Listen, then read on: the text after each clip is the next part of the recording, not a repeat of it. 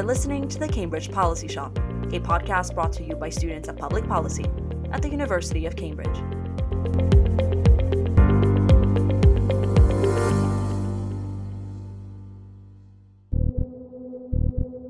We are in the beginning of a mass extinction.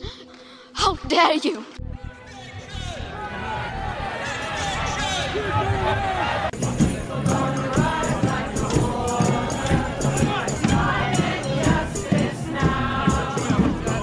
I have asked you here to sound the alarm.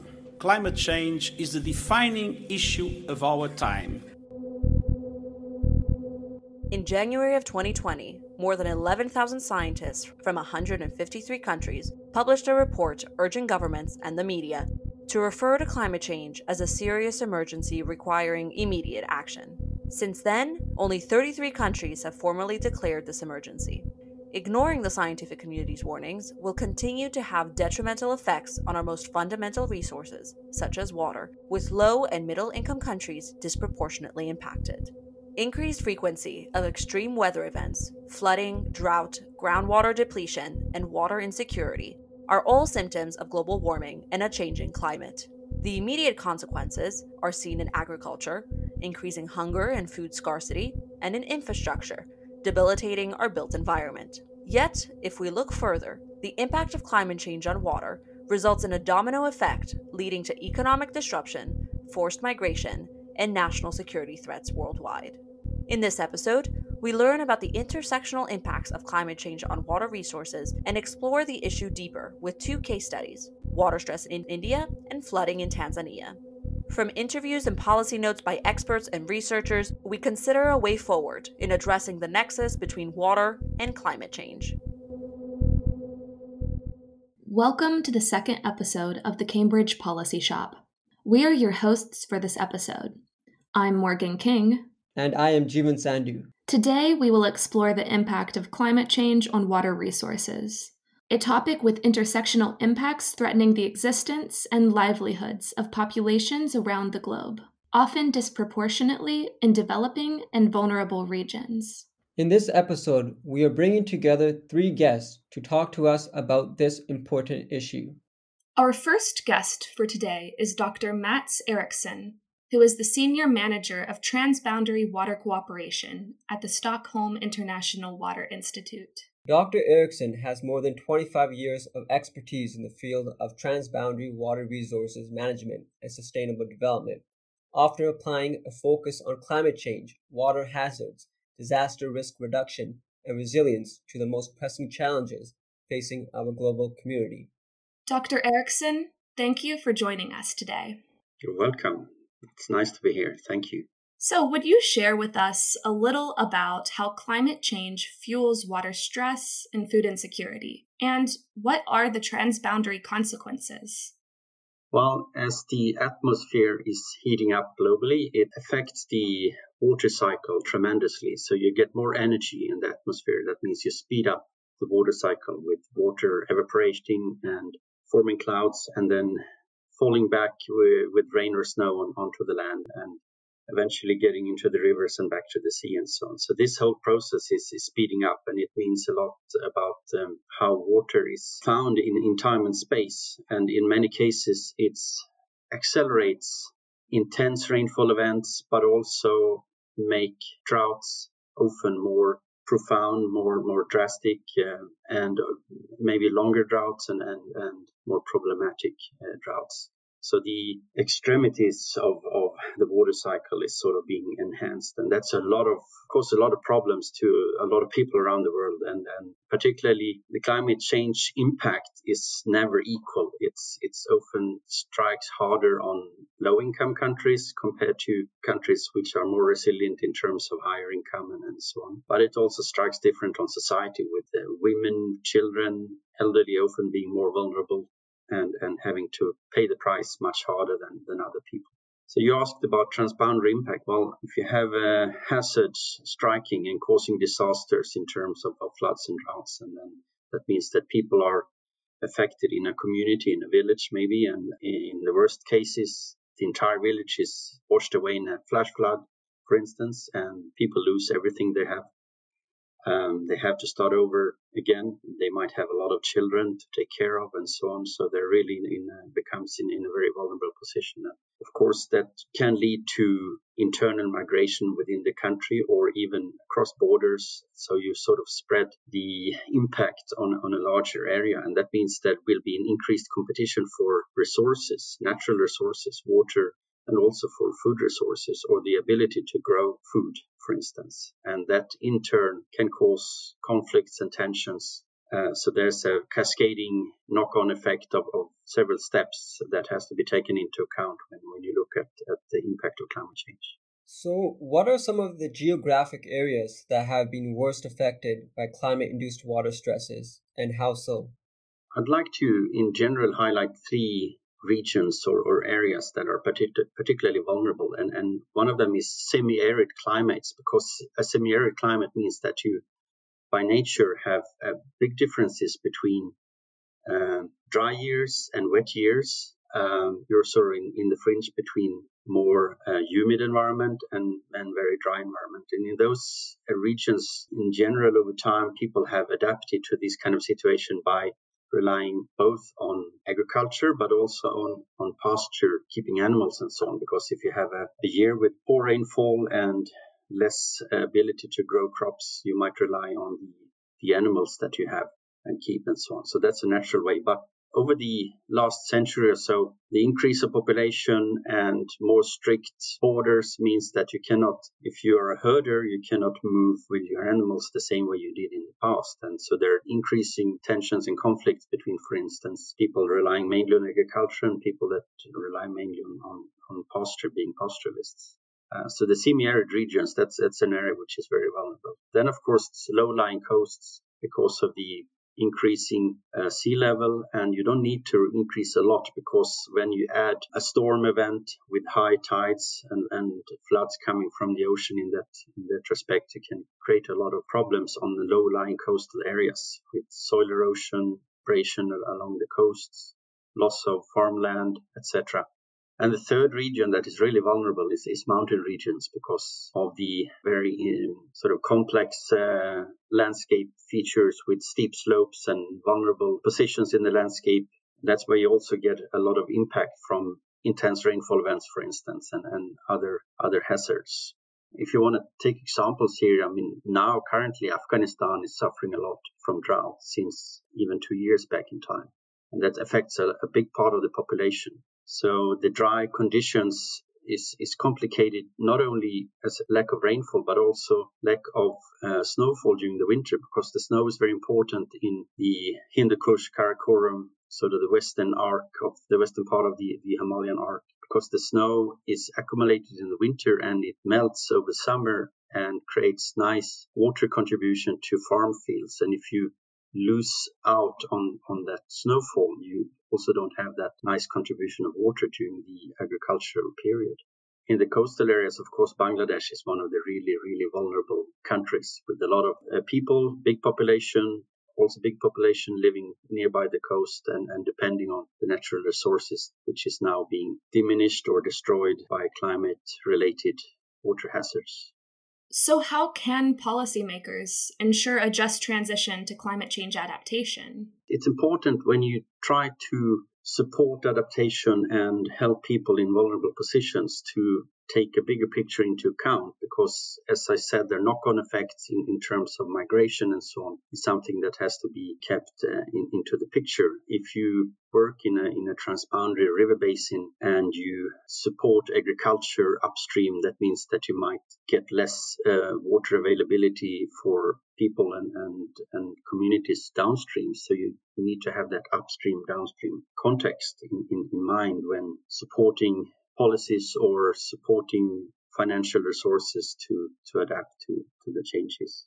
You might also think about how you work with different sectors in a country or in a region. If you support agriculture, again, then maybe it's not an advantage to pastoralists living in the same area and vice versa. So there might be conflicts. You can also look at cities and rural areas, because cities are dependent on a large area where the city is located, like a river basin or so. And in many cases, with the urbanization and growing cities, you need more water and other resources to the city. So you might divert water from rivers upstream or in the surrounding of urban areas to support the city population and the needs, which means that you might diminish the accessibility of water in the rural areas in the surroundings. You might get conflicts between the rural and the urban areas in that way. So those kind of situations needs to be taken into account when you plan for an intervention or support for adaptation to the changes that climate change is bringing on the water resources.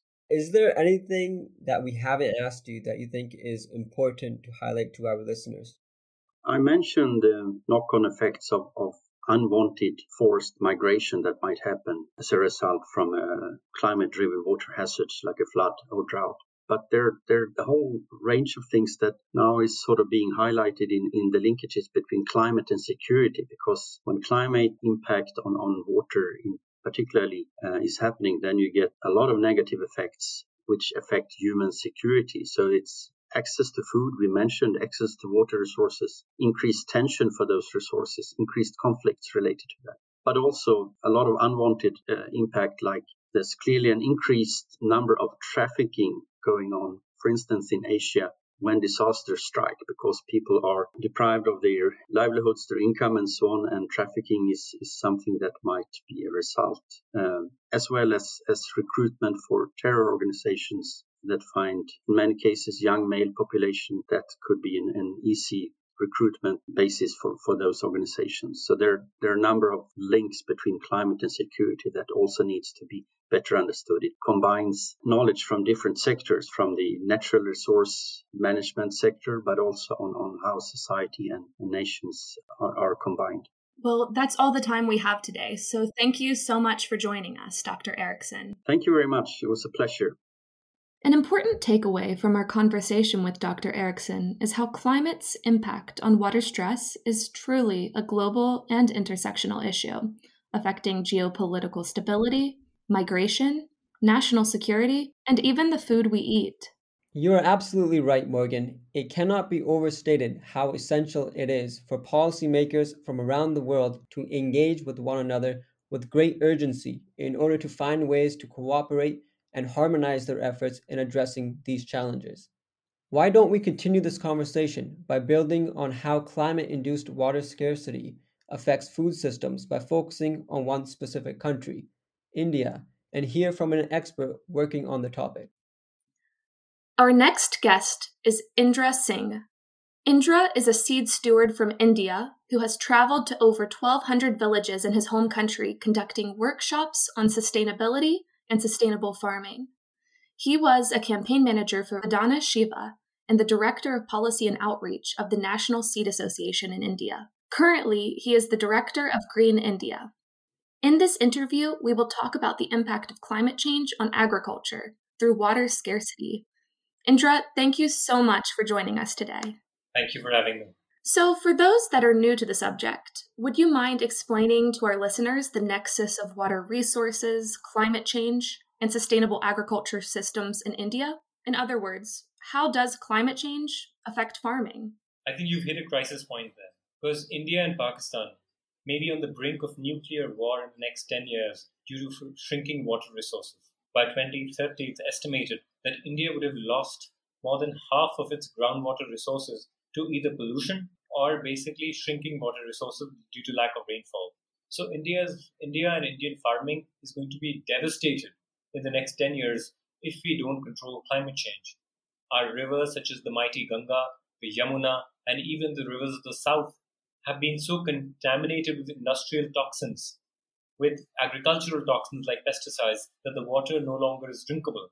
We have problems such as heavy metal poisoning, which is causing diseases all over the Gangetic Plains. And mind you, as times proceed and we move into the next 10 years, temperature is going to be the major killer in India.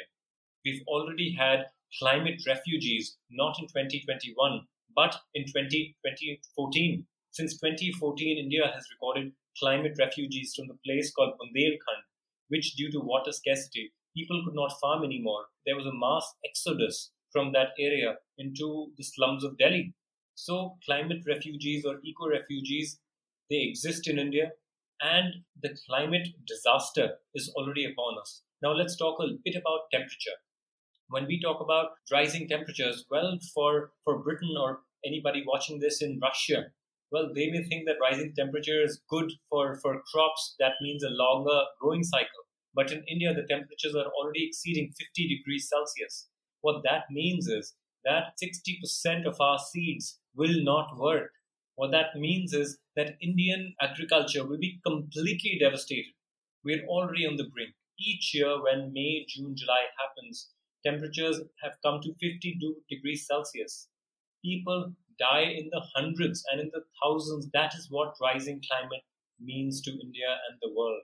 You touched on some of the pressing challenges facing sustainable agricultural systems. Could you build on how these challenges will affect food systems in India?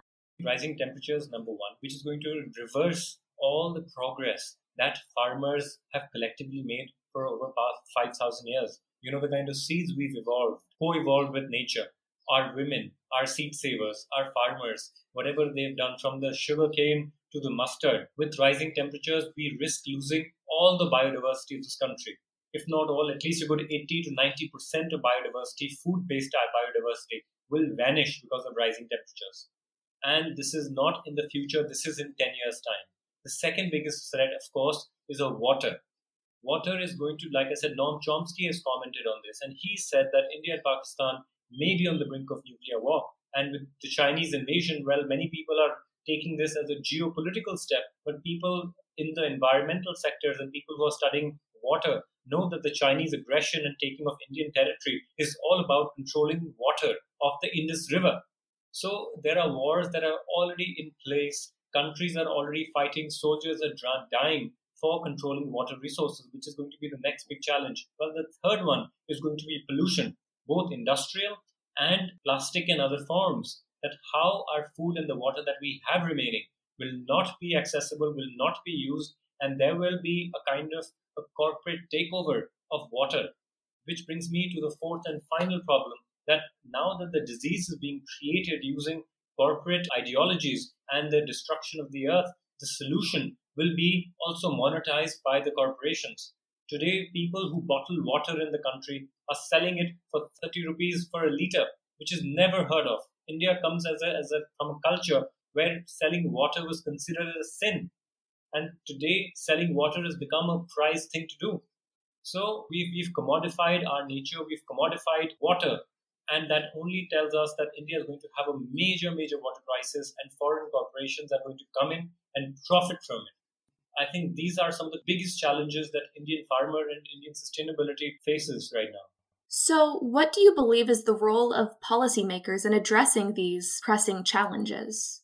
Policymakers are actually aiding the destruction. No matter how much our Prime Minister Narendra Modi boasts to the world that India is for climate change and India is leading the International Solar Alliance, people sitting in India know how big of a veneer that is, basically, to distract other people. In reality, the policies of the government is chopping down forests, is monetizing natural resources, it's killing the rivers, and responsible for the most amount of pollution generated in India in the past 10 decades. So the Modi government has been detrimental to the environment, and they are also putting their friends in monetizing natural commons such as water resources, the forest, the mining, which should not happen. And one way he's telling the world that India will lead climate change, and on the other hand, he's allowing for forests to be destroyed for coal mining. So there is a doublespeak.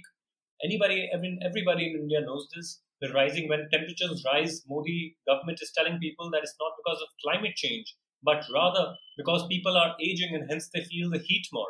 So he's using a Trumpian tactic and Trump-like rhetoric to distract the people in India against climate change rather than making them more aware. He's actually arresting climate activists such as Disha Ravi and putting cases against Greta. So that's the real commitment of the government. That's the real face of the government. Policymakers are here to capitalize and monetize nature. They have taken the will of the Industrial Revolution, unfortunately, from the British. government and said that the nature is for looting and use of man and not for preservation and living in harmony with. Building on that, are there any important actions or educational steps that you would recommend to our listeners to investigate after hearing you comment on this topic? Of course, I feel that people have sources that they can find out themselves. In English, people can read the wire.in, which is reporting on many of these issues, the scroll.in, that is again an English media platform which reports on many environmental issues. Down to Earth is another environmental paper and magazine that reports on it, and people should do their own research and not even believe me. If you look at the facts, the number of trees in India, just look at the water, just look at the prices of water in the past 10 years. What is the price of 1 liter of water 10 years ago and now? And any viewer can understand that how there is a new shortage because the price of water is going up every single year. So if you just look at some basic commodities and see how there is a price rise, they can understand the real state of shrinking resources in today's India. When it comes to food, just look at the cancer in the country, look at the diabetes in the country, look at the impotency and the infertility that's rising.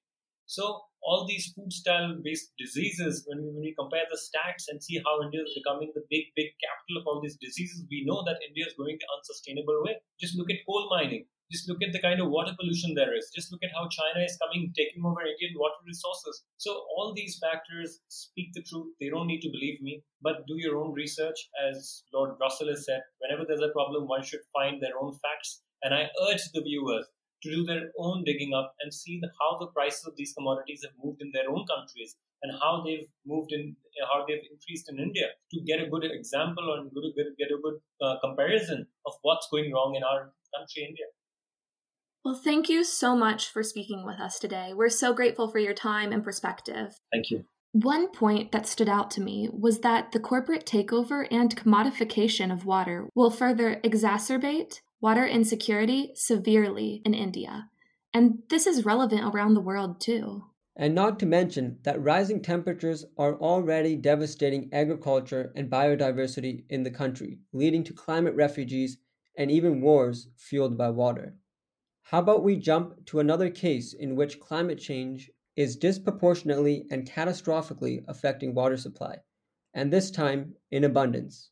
Our guests are Virginia Summers and Holly O'Neill, who are both completing graduate degrees in African Studies and Polar Studies here at Cambridge. They are active members of the Cambridge Development Initiative, a student-led organization committed to improving the well-being of communities in Dar es Salaam, Tanzania. As a part of this initiative, they are leading a group of researchers looking at the causes, consequences, and potential mitigation mechanisms of flooding in this city. In today's episode, we're talking with them to explore their research. Virginia, Holly, thank you for joining us. Thank you for having us. So why was it important for your team to research flooding in Dar es Salaam? With CDI, it's very much focused on Dar es Salaam in Tanzania. And I think both you and Ginny can attest to this. Then when we were looking at initial topics for this project, we wanted to incorporate what CDI had previously done without repeating, projects or research. And I think that something that came up time and time again, given that we were the climate change resilience team, was the impacts of climate change, and one being weather. For my own research, it's something that I'm very much interested in, is the influence that climate change has on weather in different countries.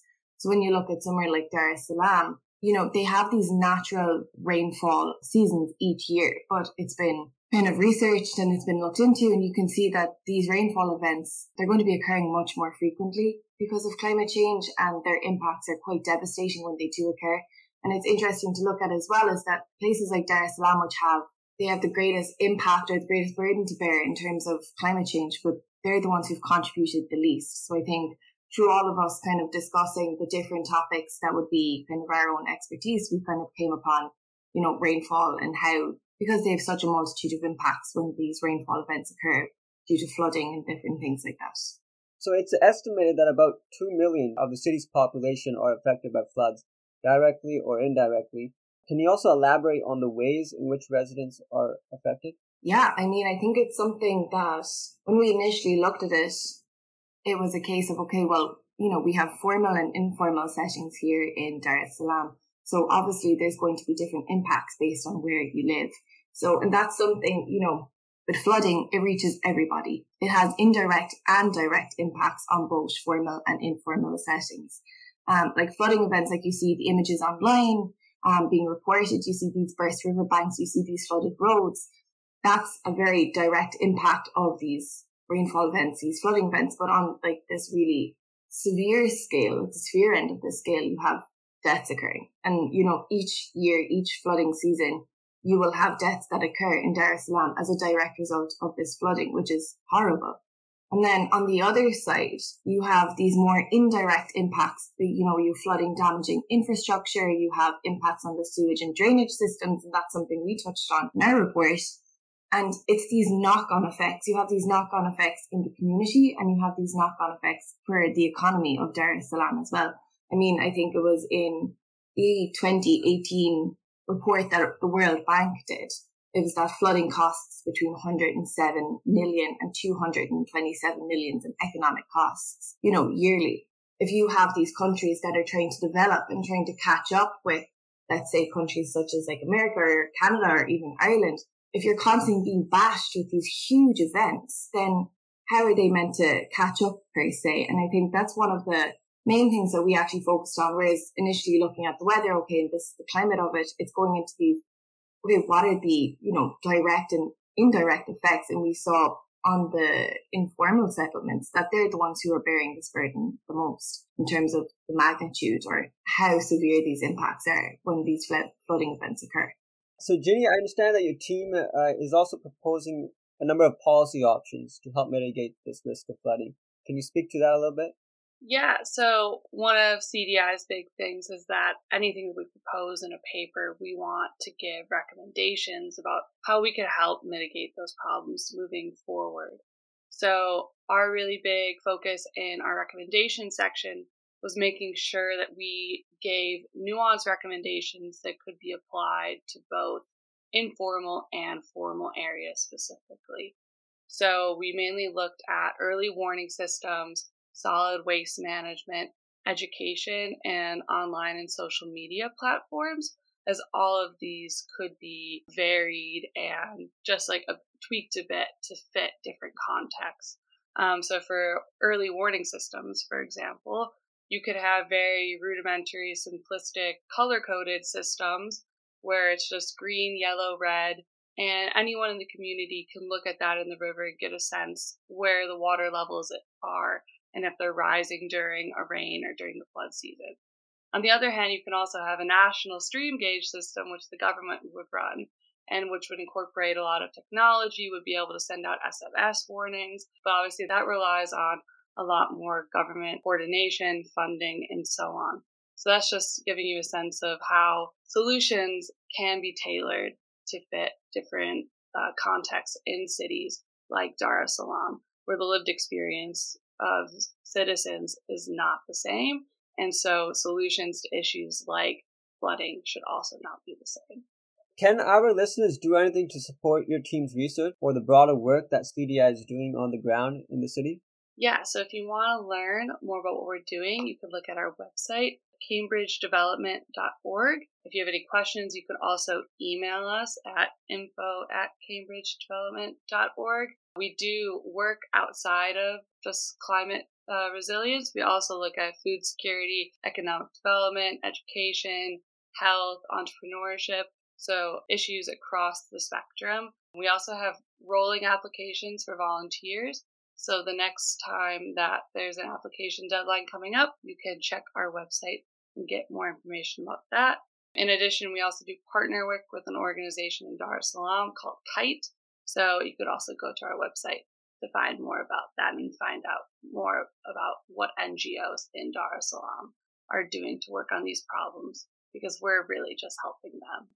All right, Virginia, Holly, thank you for taking the time to join us. It was great hearing from you guys. Thank you. So Morgan, the conversation with Holly and Ginny really highlighted how places like Dar es Salaam that have not been big polluters like more wealthy countries are dealing with the devastating consequences of climate change, such as flooding, that can result in a loss of incomes, homes, and even lives. One thing that was very clear is that there is not just one solution to mitigate the risk of flooding. a comprehensive response that takes into account the multifaceted and complex nature of flooding and the nuance of local realities, is really important. Thanks so much for joining us today on the Cambridge Policy Shop. I'm Morgan King. And I am Jeevan Sandhu. And now let's hear from some researchers and students working at the nexus of climate and water during our final segment, Policy Notes.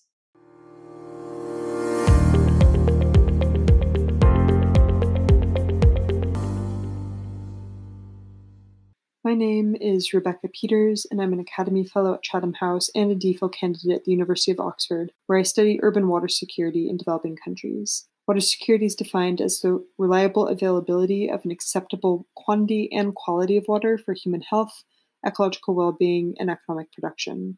My research begins with a paradox in Bangladesh, embodied by a phrase emblazoned on a bridge crossing the mighty Buriganga River. Nodi bachle bachbe desh, Firia ambo shonladesh. This translates to, if the river lives, the country will live, and bring back golden Bangladesh. And yet, the bridge that this phrase is written on crosses one of the most polluted rivers in the world. The discharge of untreated wastewater from major industries, as well as from agriculture and domestic waste, have left rivers in Dhaka severely polluted. Climate change further exacerbates these issues during the dry season. Millions of people living in riverine communities use river water each day for transportation and their livelihoods. I'm Vivek Grewal. I'm a Fulbright scholar and a student of hydrology at the University of Arizona. I want to share with you a perspective on groundwater management in India. My point echoes the work of Dr. Tushar Shah that India has two broad groundwater regimes and they need accordingly different management approaches. The first regime is the Indo-Gangetic Plain in the north, running parallel to the curve of the Himalayas. The groundwater here lies in thick, connected alluvial aquifer, basically unconsolidated sand particles with a lot of water in between. The second is the Indian Peninsula in the south. It is dominated by hard granite-like rocks where there is much lesser water, mostly among the rock fractures. Elinor Ostrom's first principle for participatory management of the commons is defining resource boundaries. This is possible in peninsular India, which has relatively small pockets of aquifers, often comprising only a few villages. So the way to go here is participatory groundwater management, which brings people together to budget their water collectively. And many organizations are doing this successfully. This is not possible in the Indo-Gangetic aquifer because of its massive size and population. Sustainability here must be governed primarily by financial incentive, like